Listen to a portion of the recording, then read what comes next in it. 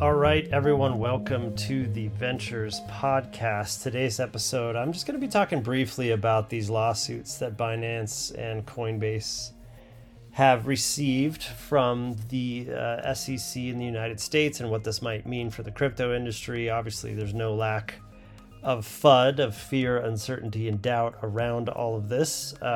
So if you're listening to this podcast, this is actually a screencast, so you can click on the link in the show notes to watch that, or if you're watching, you can always switch over to podcast at any time. Just search for Ventures in your favorite podcast player and it should show up. Okay, so what is going on here? First of all, this is not anything new, and it's actually not surprising. A Wells notice was given to Coinbase a couple months ago, so we knew lawsuits were coming. If anything, the crypto industry has been talking about the need for regulatory clarity, and from one perspective, there's actually been a lot of clarity. And again, just a quick highlight here: Binance, Coinbase, SEC label 67 crypto securities, label 67 crypto as securities, and Vox has this article here. It might be a good time to consider quitting crypto. There is no lack of interesting articles around this particular topic.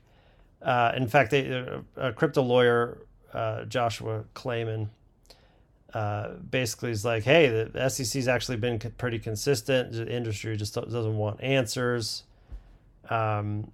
meaning that they've basically been saying lots of these coins are securities. And we, the crypto industry, just don't want to hear it. To a certain extent, I think that's true. To a certain extent, I think that the SEC has been pretty clear that they basically consider most of this stuff as securities. And I also think it's pretty clear that if you don't understand what's going on in this industry, you should in fact quit crypto if you're just sitting there gambling on coins and stuff, which is kind of what the SEC is trying to crack down on. Now, is the SEC overreaching? Is it an absolute circus in there? Probably. I obviously don't know the details of what's going on there, but here's what I do know.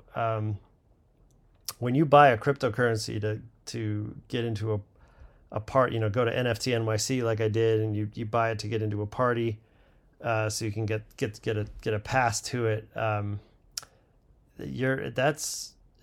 doubt that many courts would label that as a security. I mean, if you buy Nike shoes or purses or concert tickets or airline miles or anything really, merch, T-shirts from a company, are those T-shirts considered securities? I hope that, and the nuances of the law and the way that this is going to be battled out in the courts next probably in the coming years, that they will have some much more sensible regulation. This will force much more sensitive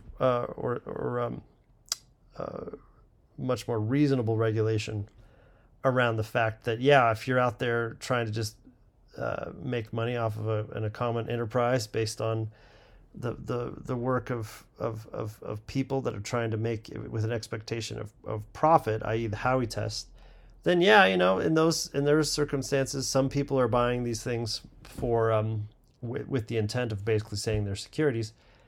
However, not everybody buys it that way, and there are plenty of use cases that would certainly not fall in any realm of the definition of security. So we'll definitely see what happens. But are people moving?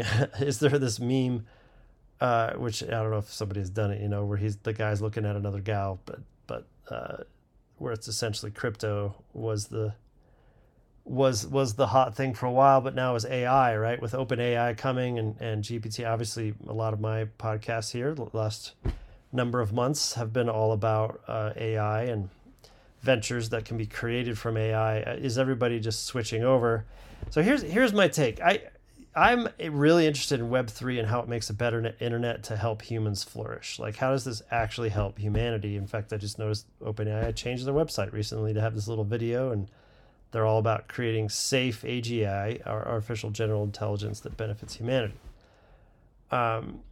So I would argue that AI here, generative AI, is actually part of Web3. It's part of collection of narratives around blockchains and metaverses and DAOs and DeFi, etc., that are creating a new Web3. And really, blockchains are just a technology that enable the creation of coins and the movement of these coins via these automated smart contracts and a public ledger.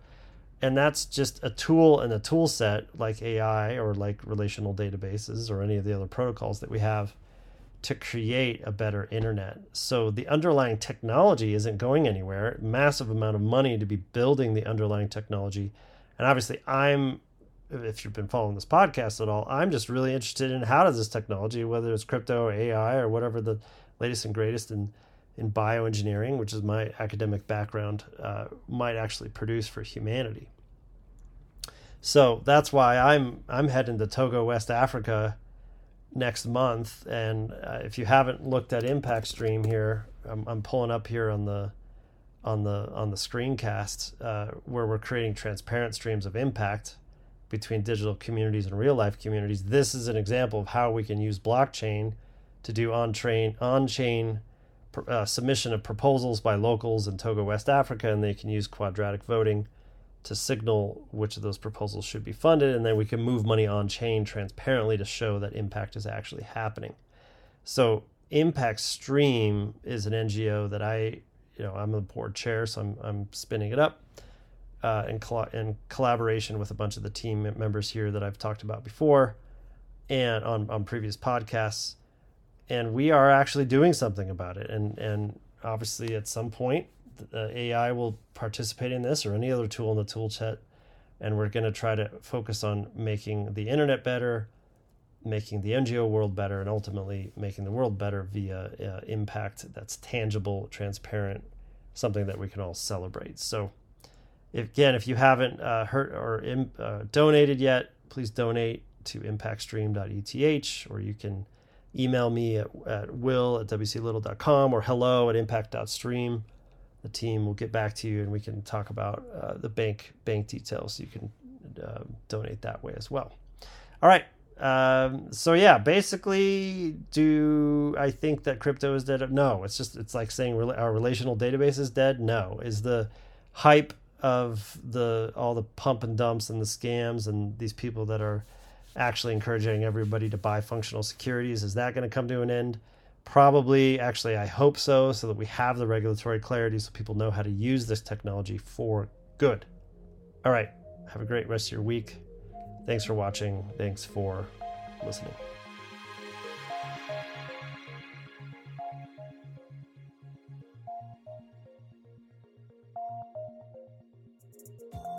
All right. Thanks for watching. Thanks for listening. I wanted to just let you know before you go that if you're interested in following along with any of the content I write, go to wclittle.com. There I have a newsletter that you can subscribe to and just subscribe to any topic that I write about, whether it's Web3 or health science or software development or any of the miscellaneous new buzzwords like generative AI and other things that come up.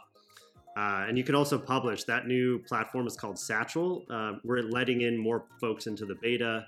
It's kind of like a Substack, Medium, Mirror, WordPress, but it has some new features that are coming that I think you're going to be really interested in.